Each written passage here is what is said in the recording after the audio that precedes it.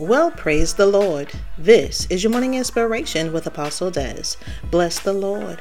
Friend, troubled times are ahead, but be at peace. God is still in control. He sits high and looks low, beholding all that is done. Evil people may think they are getting away with stuff, but one day they will have to give an account of their deeds. Whatever is done to you, quickly forgive and give it to God. Allow Him to handle it for you. God wants you to be at peace and prosper. You cannot do that simmering over things others have done to you.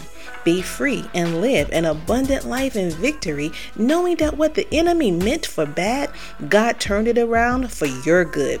You do not have to sit and worry. You do not have to fret over evildoers. God is handling them.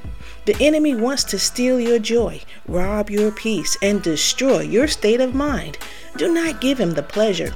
Stay alert, vigilant, and battle ready. God sees and He knows, and He has your reward ready and waiting. Meanwhile, continue to show love, and by doing so, you heap coals of fire over your enemies' heads. It is not you, but the love of God searing and convicting them. They are about the bidding of their Father, and you are about the bidding of yours.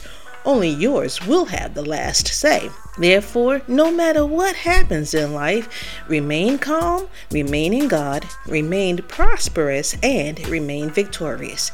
So on today, walk with your head held high, knowing your Heavenly Father is at the helm and all is well.